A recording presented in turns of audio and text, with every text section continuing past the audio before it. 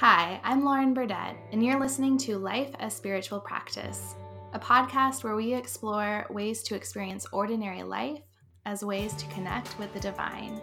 If you're feeling stuck in your spiritual journey, this might be the inspiration you've been looking for. You'll notice pauses and moments of silence in our conversation today, and they might feel awkward. But I invite you to receive the silence as an invitation to notice what the conversation is stirring up in your own soul. How is what you're hearing landing with you? I am delighted to introduce my conversation partner today, BJ Woodworth. BJ is married to Katrina and is the father of Kira, Elena, Alex, and Zach. He is the founding pastor of the Open Door, a 15-year-old PCUSA missionally contemplative church community in the East End of Pittsburgh. He is a spiritual director, church planting coach, and retreat leader. He's also an avid home brewer. BJ, welcome. Thanks, Lauren. Good to be in conversation with you this morning. I have been inspired by you over the years and the depth to which you experience brewing as a spiritual practice.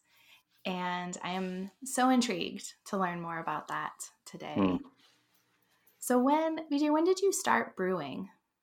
A lot of people ask me that, and I can't actually remember the actual date, but it's been about 10 or 12 years. I know that my wife, Katrina, got me like the starter home brewing kit for Christmas one year. So yeah, it's been a decade at least. Yeah. And when you started, what was it like? What was it like for you when you started? Well, I've always loved beer. Well, that's not true. I haven't always loved beer. But, I would say, in the last 25 years, I've come to love the taste of beer, and particularly the emergence of the craft brewing industry and the diversity of beer. And I had a local pub that I used to hang out at a lot called the Sharp Edge. And a handful of friends there who, we would geek out on beer. They were also home brewers. And I just thought, wow, it sounds like a lot of work when you have all this great beer, professionally made by, professional brewers. But a particular friend of mine kept saying, "Oh, you should do it. I think you'd really like it." And somehow Katrina caught wind of that and then got me the equipment to begin with. So yeah, the first couple, batches, the first couple experiences of it were, they turned out really well. And I just all of a sudden found that it was this space as a person involved in relationships and in ministry. It was this space of doing something that was creative. It required a lot of attention to detail, which I enjoy. It required a lot of precision and thinking. And then the end result was really tasty and enjoyable. And you had 5 gallons of it to share with others. So that was just, that, and all that began, in the kitchen. So yeah, I remember just beginning right away to enjoy the process. It sounds, I heard in what you said, just a sense of every step along the way was more enjoyable than you'd anticipated. Yes. Yeah. I mean, moments of stress in the midst of it, because I tend towards wanting to get things right. And I remember the first brew calling my friend Catherine multiple times during the brewing process, asking her questions. What should I do when this happens? Oh my gosh, this is happening. Is this supposed to happen? So yeah, there was a little bit of stress and anxiety around, getting it right and wanting it to do it well. But as I gave myself permission to explore and realize there's a lot of room for freedom and creativity, and trusting the process that ultimately is outside of my control, that is like the fermentation, that helped me over time to really relax and lean into the creativity of it.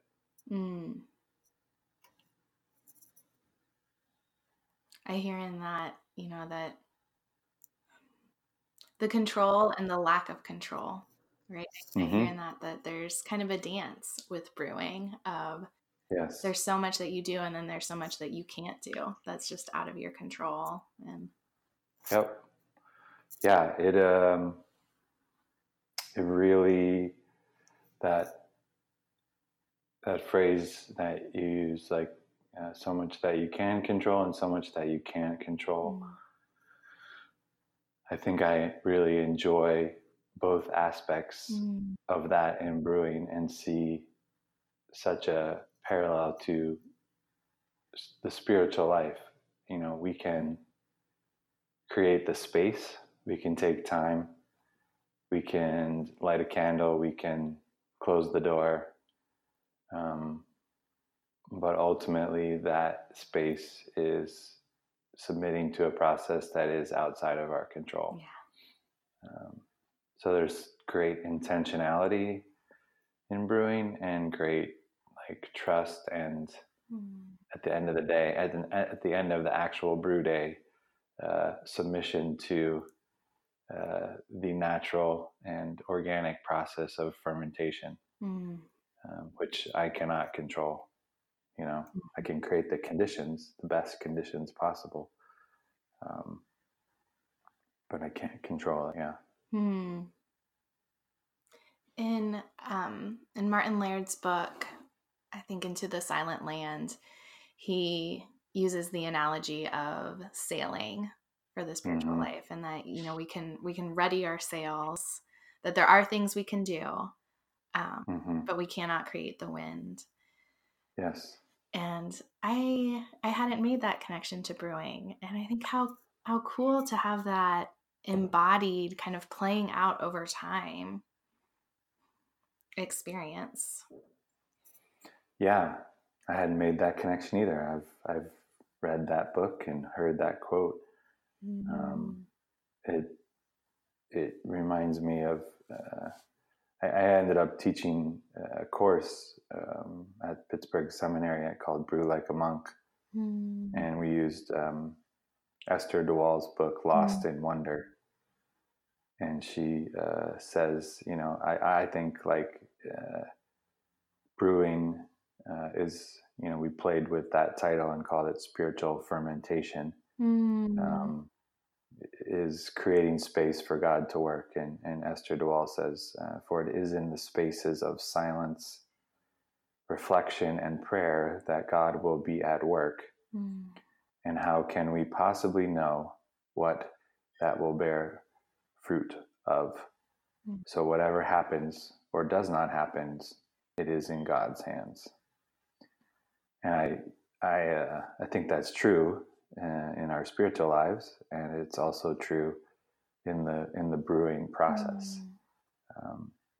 You dial in your recipe, you choose certain kinds of grains and malts. You try to hit target temperatures for the grain to do what it's supposed to do, adding particular hops and other flavors and water types, and yet at the end of the day, you pitch yeast into all that sugary goodness and trust that the process will produce something fruitful, pun intended. Yeah. So that's, go ahead. Oh, I was just going to say, what an intriguing contrast. Because I hear in all those details, there's a lot that you're monitoring. There's a lot of precision. It's not messy. It is creative, but it's planned. It's organized. It's tightly controlled. And then, you said, then you throw in the yeast and let go and trust and hope. And suddenly there's this kind of black box around it of, oh. Yeah. I mean, I've only made 2 or 3 beers that have been pretty awful. Mm. So I think there's another, piece there too, that it's really just about showing up. A lot of people ask me like, wasn't it hard? And I said, it's really not that hard to brew. If you pay attention to sterilization and you pay attention to what you're doing, and it's pretty hard to mess it up. So there's this trust in the fermentation process. That to me, obviously you're creating, want to create balanced beers and all those kinds of things. But even when it doesn't go perfectly well, which it never does, in terms of trying to hit certain targets of temperature and targets of the gravity of the liquid and all that kind of stuff, I never hit that exactly. But it still works. The yeast still eats up all that sugar and creates a beautiful, tasty beverage in the end. So like in the spiritual life, sometimes you wonder, showing up for a 20-minute sit or heading out on a retreat or taking a day of Sabbath, is this doing anything? Is there anything there? And oftentimes it's hidden, and you don't realize it until later. But it's about returning to the practice and intentionality around the practice. Even when you don't feel like it. Mm-hmm. Exactly. Yeah. BJ, I hear in this course that you teach that you've, what do I want to say? I hear that you can really articulate brewing as a metaphor for the spiritual life. And I'm curious, did it start out as a spiritual practice for you? Or and if not, kind of tell me about that, how it became a place of connection with God. Yeah. No, absolutely not. It didn't start out as a spiritual practice. I remember, it was probably like in 2007.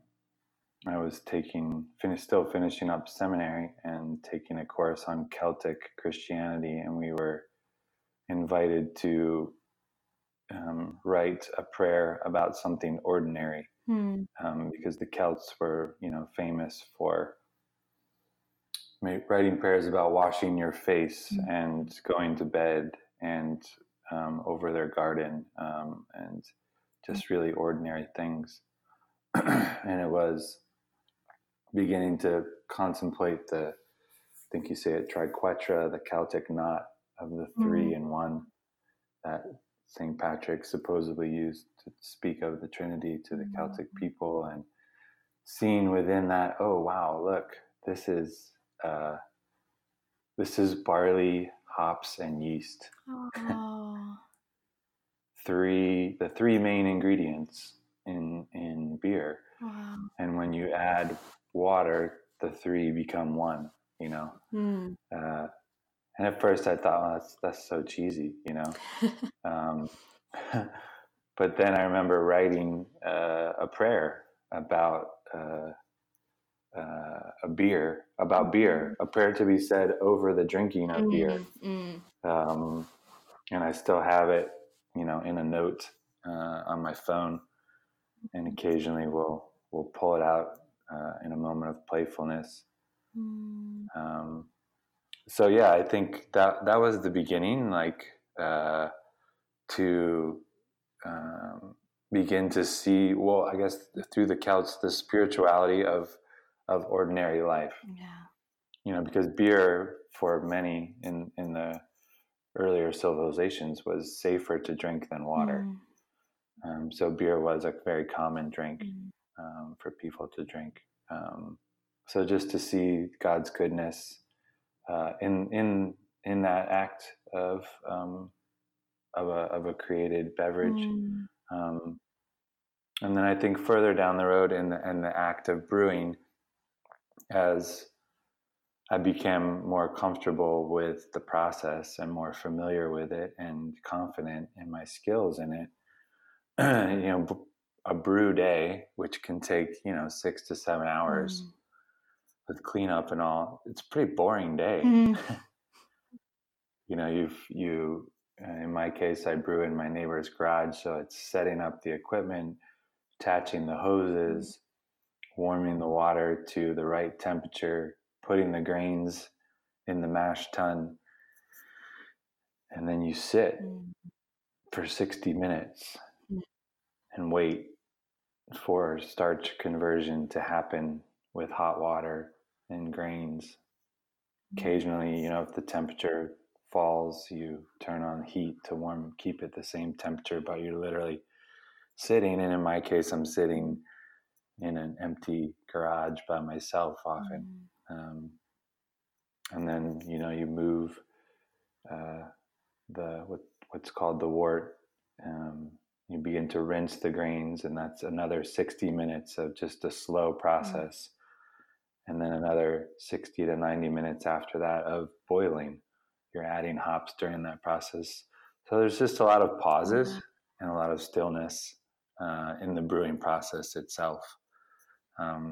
That you can occupy your mind, or you can just be present to what's going on in the moment.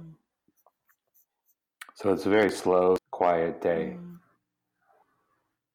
that all of a sudden, in the midst of that, I began to just realize that this gentle attentiveness to detail and the playful, creative process of creating something to later be enjoyed by yourself and friends is really beautiful process. And it quieted and slowed me down in my own self. I could imagine how boring and challenging those early brew days must have been, until, if you're not ready to meet that silence as an invitation, it'd be really hard. Was silence already a part of your spiritual life? Yeah, I would say, again, I'm not real clear on the chronology of everything, but definitely, if I go back to, 2007, 2010, there was a deep emergence happening simultaneously with my own practices of time in stillness in the morning, a very committed practice of Sabbath and trying to quiet my ever active mind and the things that need to be done in a particular day, in a particular week, in a particular season. And we did have 4 very young kids. But I think at that point, when I was brewing and being intentional, more intentional about the contemplative way and silence, they were in school. So there was time during the middle of the day, particularly on Sabbath days, which is 90% of the time when I brew also, where silence was, kind of almost craved, especially in that space with 4 young kids. And a new church emerging out of my vocational life. I'm sure it was, it's hard to look back and to remember the struggle, and I'm sure that it was much more of a struggle. Because still today, and this is true in those pauses in the brewing process, my tendency is to, flip on a podcast or tidy up my neighbor's garage because he lets me use it for free, like give something to him as a gift, rather than just sit and be still. That's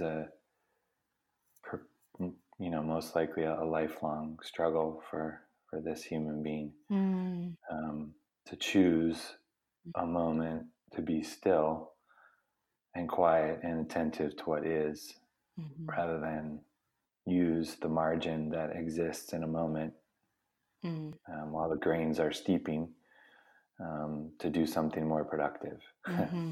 Mm-hmm. Yeah. So yeah, I think probably there's this parallel journey that happened in my own life of the actual intentional practices of silence and solitude and stillness, and then brewing and going, oh, look, Mm-hmm. Mm-hmm. here's 60 minutes where all I have to do is sit. How could I do that in a different way? How could I be present to the beauty that's happening inside that stainless steel pot? Yeah. And just contemplating that. And I hear both the invitation and the gift of that silence and the challenge of it. And I really appreciate you saying, I still will listen to a podcast, or I will still tidy my neighbor's garage, in that sense of that the challenge remains, and that is okay, that is the way it is. Yeah, it reminds me of our recent conversation where we named our frustration with how much of spiritual resources and spiritual talk suggests that there's a destination that you can arrive, and that the reality is that it's a relationship that continues to unfold with highs and lows. And yeah, agreed. Ups and downs, cycling around familiar places. Within that, within the gift and the challenge, and these years of practice, what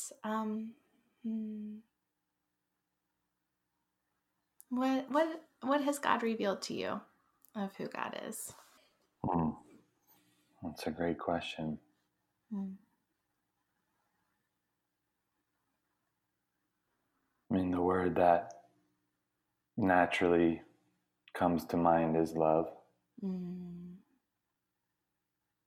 And this flow of love, this energy of love that exists between Father, Son, and Holy Spirit, just pouring out into the universe and pouring out into me, and an invitation and desire for God to share that love, and an invitation to participate in that love, the energy of that love. And that's in those moments of stillness, in those moments of pause. It's very captivating. It's very fulfilling and energizing. In particular, the invitation to dwell in it, and to sit in it, and to steep in it, to ferment in it, if you will, to rest in it. And I think that has been a pretty significant transformation for me, of understanding God as one who invites me to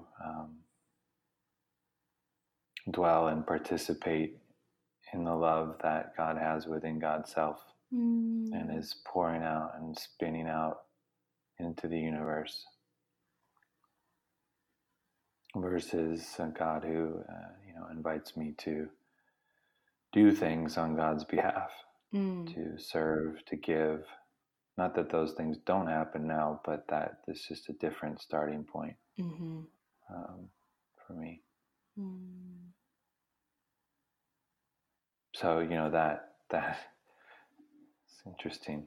There's lots of new thoughts coming into my mind about brewing. That there's a phrase in brewing called the rest, which is when the grains are essentially soaking in 150 some degree hot water, and that's where the starch conversion happens. So there's this beautiful image that has come to me through brewing, that it's in resting that conversion happens. It's in being still, being in the hot water of the love of God, if you will, where change and transformation begins to happen, which facilitates the ongoing process in the actual brew day of the end result of enough sugar being available for that yeast to eat up and do God's magic of fermentation. There's such intimacy in that, in what you've seen of who God is, and that idea of love. And I know I'm imagining myself in that garage, and it feels like such a holy space. Mm-hmm. Yeah, it is. It's interesting. I had my eyes closed when I was saying all that and imagining myself sitting on that stool in the garage, waiting. And it sounds like it's been such a needed space in a full and busy and loud life, particularly when the kids were young and the church was new, and so many threads, right? Like there was so much happening in your life around you, and to have a space that is just this process to move through slowly. Absolutely. Yeah, absolutely.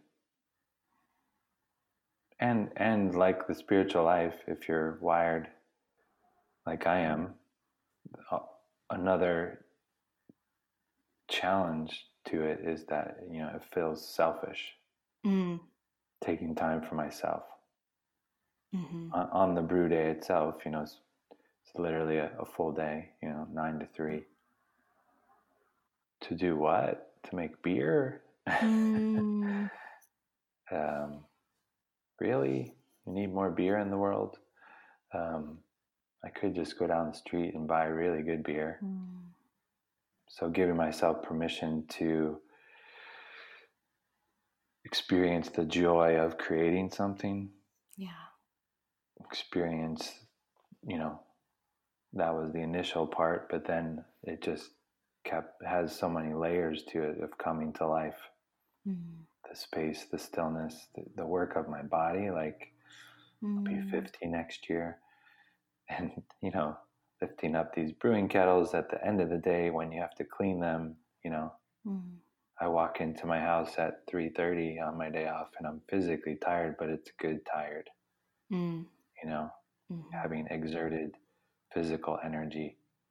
Much of ministry life is spiritual, emotional, relational energy.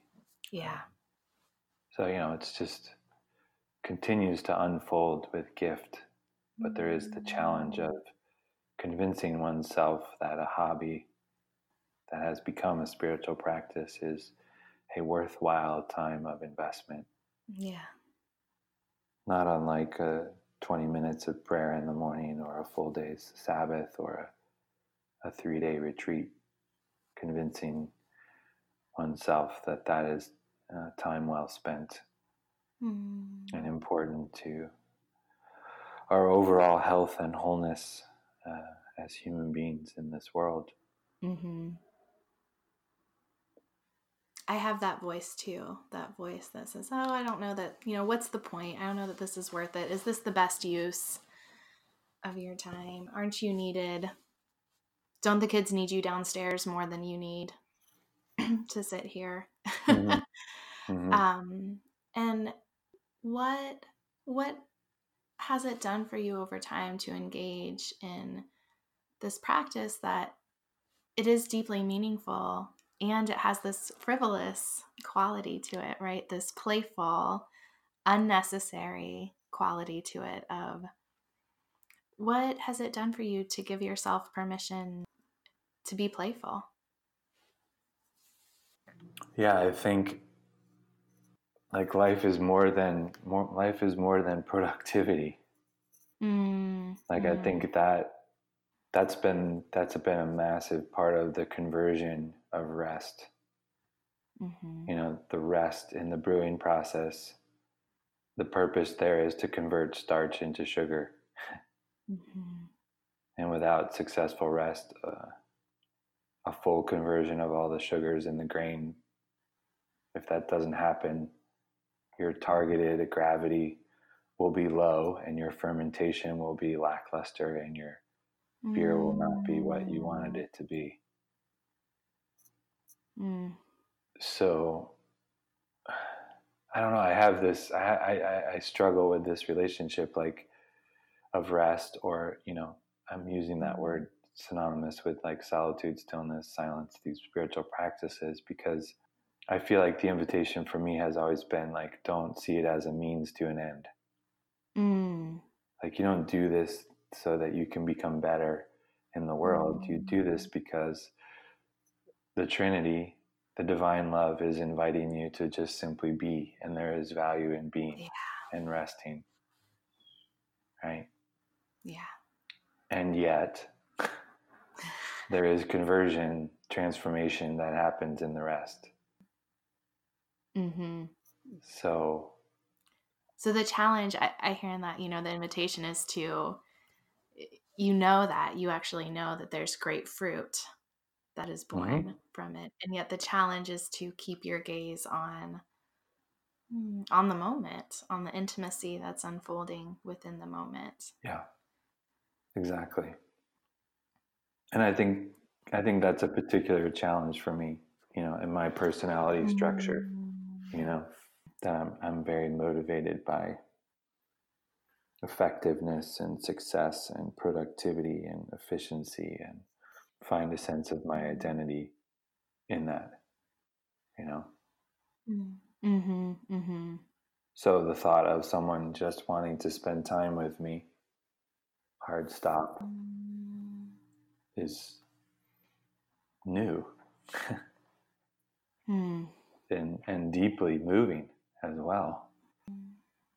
Because I think in my relationship to others, and therefore in my relationship to God, is I'm invited into relationship in order to do something for that person, to be productive together, to accomplish a task together. And so the invitation to simply be and do something together that is simply the purpose of joy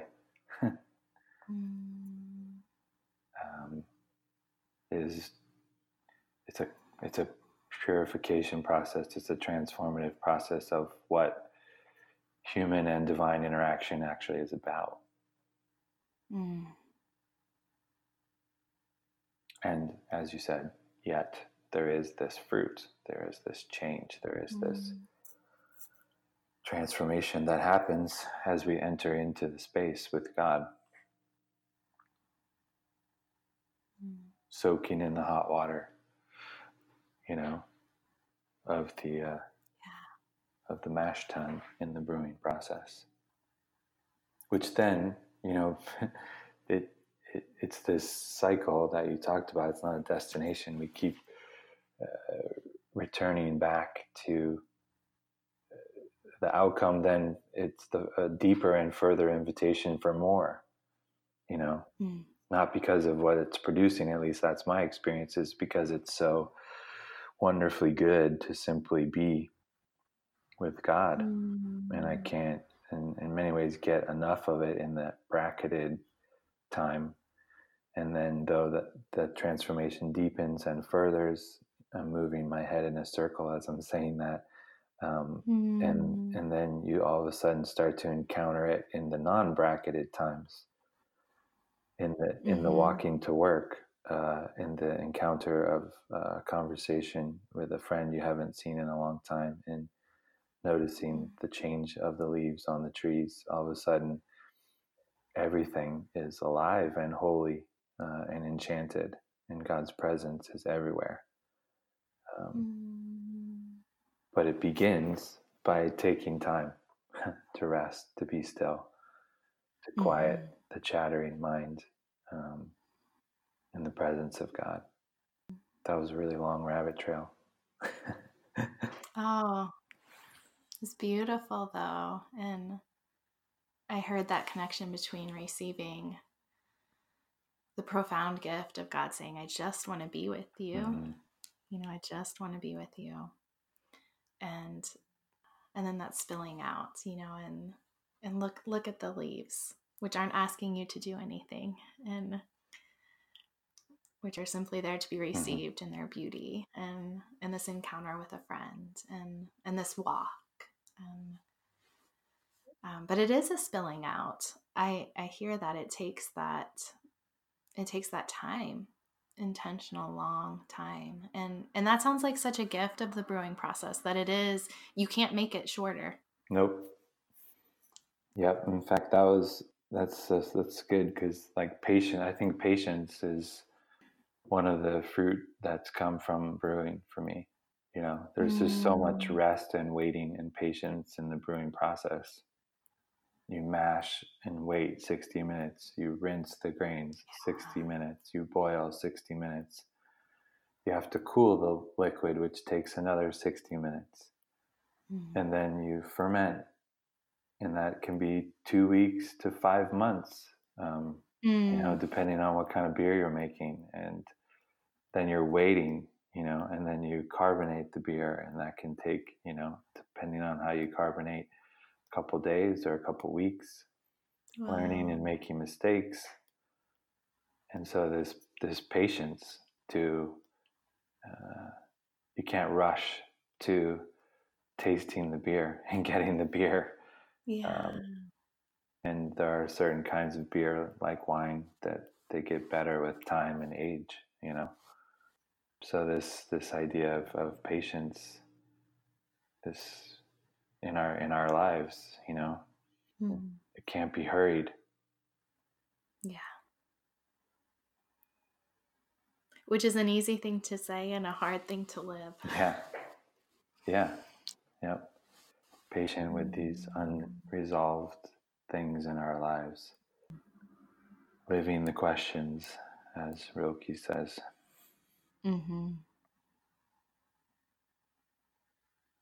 And that it then leads to community, you know, that this long, slow process, and this long, slow, patient, contemplative process, you've said a couple times, and then you have something you can share with friends. That feels significant as well, you know, that feels like an extension for me of the metaphor of brewing for the spiritual. Absolutely. Yeah. You named the final session in my class. Taste and see that the Lord is good. The end result of brewing is, you know, beauty, goodness, and community. And even just to think, I know we have a very mixed relationship with alcohol in our culture, but in a book about where the idea of the third place comes from, you know, people's first place is home, and second place is work, and a third place is where community happens. It's a study of coffee shops and pubs and beer gardens. But in the book, you know, he calls alcohol the social lubricant. And so there is this beauty that gets created around the healthy and good use of a really good beer.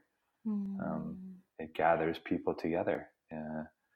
And I might get in trouble for this, but I think alcohol also can, you know, loosen our tongues, relax us, and even make conversation even fuller and richer, again, used properly.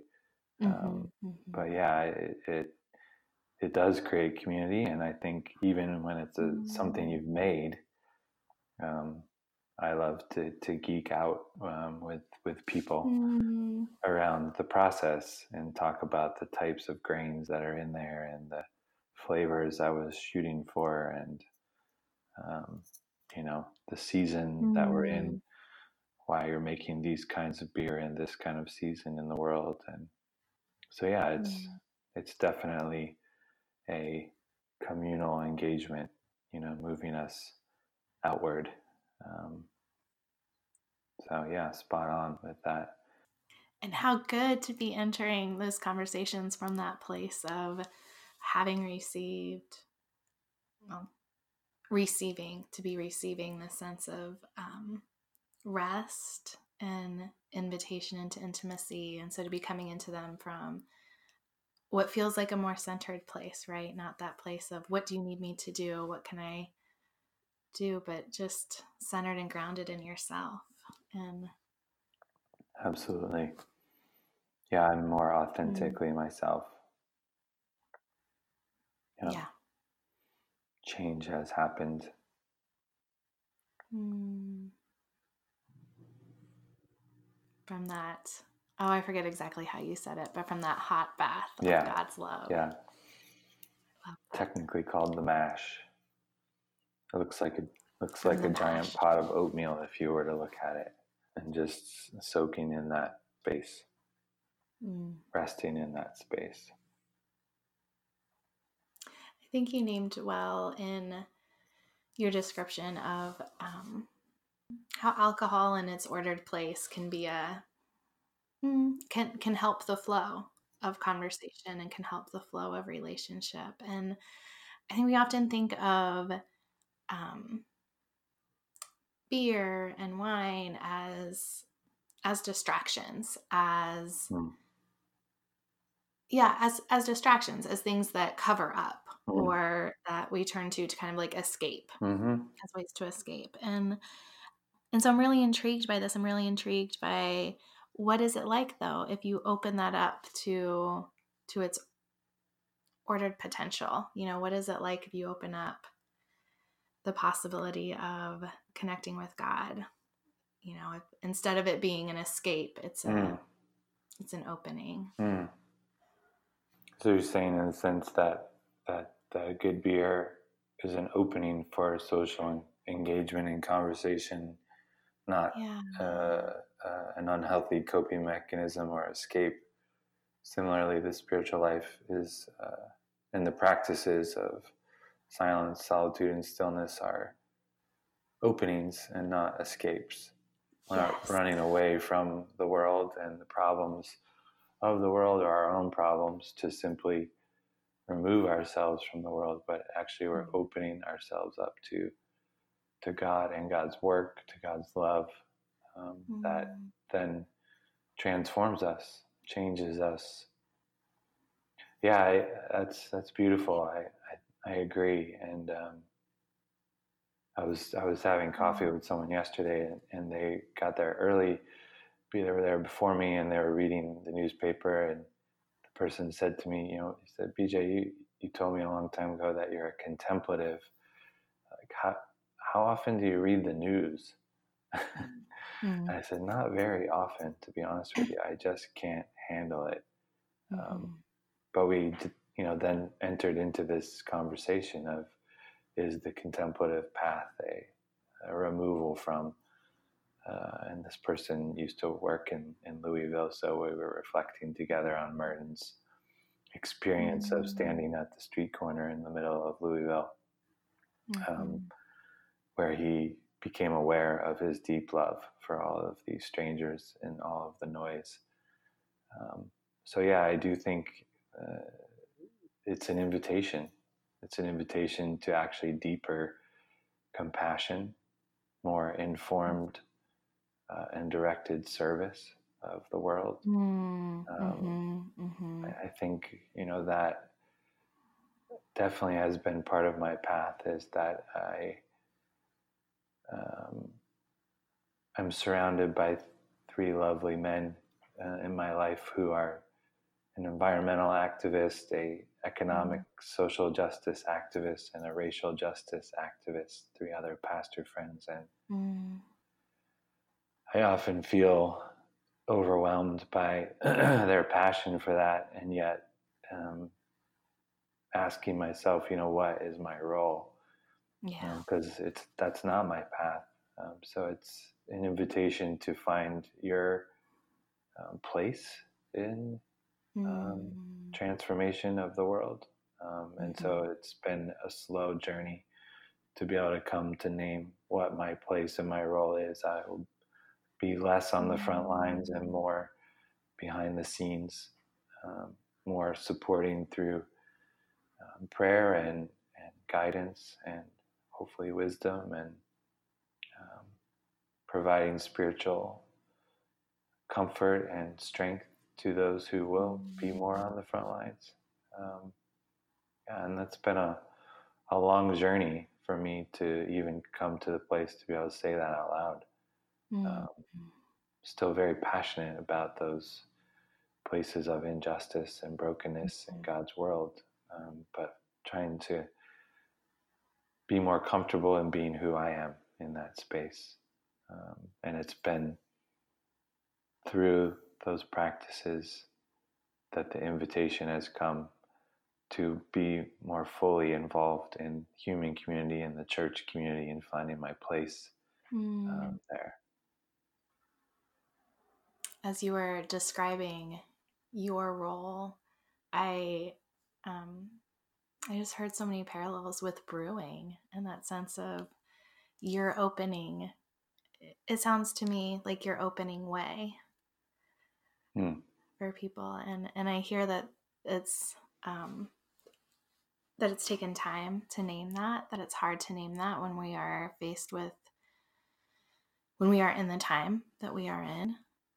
It is challenging to name that your role is in the background, and that is so needed, right? We need avenues for the Holy Spirit to flow to the people on the front line. Yeah. And I think for me personally, it's been in the creation of the space, whether 20 minutes in the morning or Sabbath or retreat, the voices of affirmation of that is my place. Come. A life verse for me is Isaiah 30, and returning in rest is your strength and quietness and trust. In returning in rest, you shall be saved, and quietness and trust shall be your strength.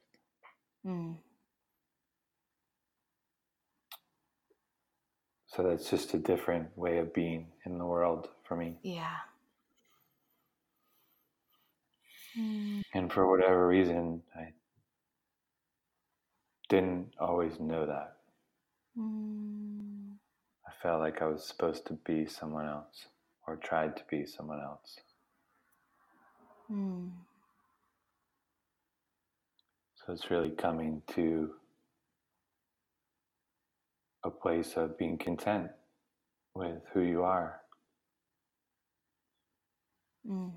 and your role in the world.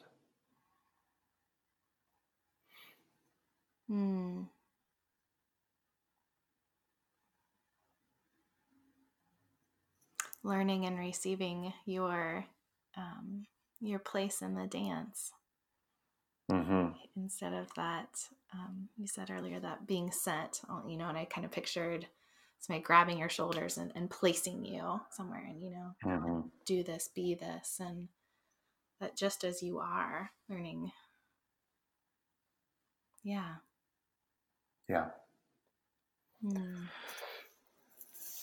And for whatever reason with me, it's so counterintuitive. Like the more I learn about myself, I'm like, it's so intriguing to me that this is the path. That because silence and stillness are just being is so counterintuitive to your personality type. Yes, indeed. And yet it has been this deep salve in my life too. This place of undescribable love, undescribable acceptance. That's the word. Just pure unadulterated, nothing attached to performance of acceptance for who I am, which is then empowering to be who I am in the world. Yeah. Which feels, as you said, at this time in which we sit in the world, feels very counterintuitive, to be quiet and to be hidden and to be not on the front lines. I think that dynamic is probably true for all of us, that what we most need and most yearn for, and is probably also one of the things that's hardest for us to accept or to give us permission to seek, is thinking that, this isn't effective. This isn't what I need to be doing. This isn't, this is selfish. And it's what my heart is longing for the most, is that rest, is that sense of just being. And yeah. Yep. So that might be a place. I'm just thinking, if I was listening to this podcast, the invitation might be to listen or notice what are the things that you'd like to do, but you think would be, that you think would be silly, or that you think would be a waste of time, or that you think people will think are selfish. Yeah. And yeah, that might be a place to start to play. Yeah. It is. I think play is a good word. It seems like wasting time, these things. Yeah. Yeah. I have this quote in front of me, from Thomas Merton. And he said that while there is need for effort, deepening and transformation, it is most important not to undertake any special project of self-transformation or some attempt to, quote, work on myself, but rather just go for walks, live in peace, and let change come quietly and invisibly on the inside. I mean, there's, I have like a split reaction to that. Like, I'm like, oh yes, that sounds so wonderful. And then there's another problem. It's like, are you kidding me? Just go for walks? Yeah. So that tension, don't take on the work of transforming and making myself better. Like, simply go for a walk and let change come quietly and invisibly on the inside. I mean, that's beautiful and hard to do. And it's also brewing. That's what I was going to say. That's what I heard was, there's that fermentation again. Exactly. Yeah. Yeah. So that's the question, is what helps you to settle down and allow fermentation to happen? Yeah. And I have to read, since you're coming back to fermentation, I have to give this great quote about fermentation from Michael Pollan, because it's so spiritual in nature. He says, a ferment generates its own energy from within. It not only seems alive, it is alive. And most of this living takes place at a scale inaccessible to us without a microscope.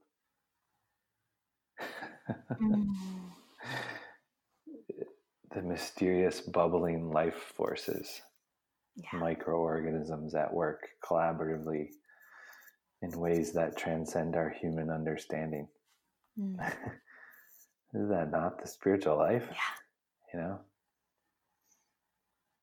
And in my story, to use your word, the realization, the discovery of this came by doing something playful. Something that really doesn't need to have to happen in the world. We don't really need more beer in the world, do we? It's playful. It's extra. It's non-essential. Non-essential. Thank you. That's the word. Yeah. And yet, that's the space of change and transformation.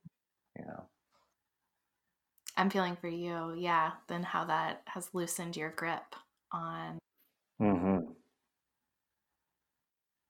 on performing, absolutely. on being essential. Yep. Yes, absolutely. BJ, that feels like a good place to close for me. Yeah. Was there I agree. Okay. Was there anything you wanted to share that you didn't get to? No, I think that's good. Okay. It went in places and spaces that I didn't expect, but that's fun. Perhaps the podcast itself is an example of that for me, at least. We just went on a walk. Yeah.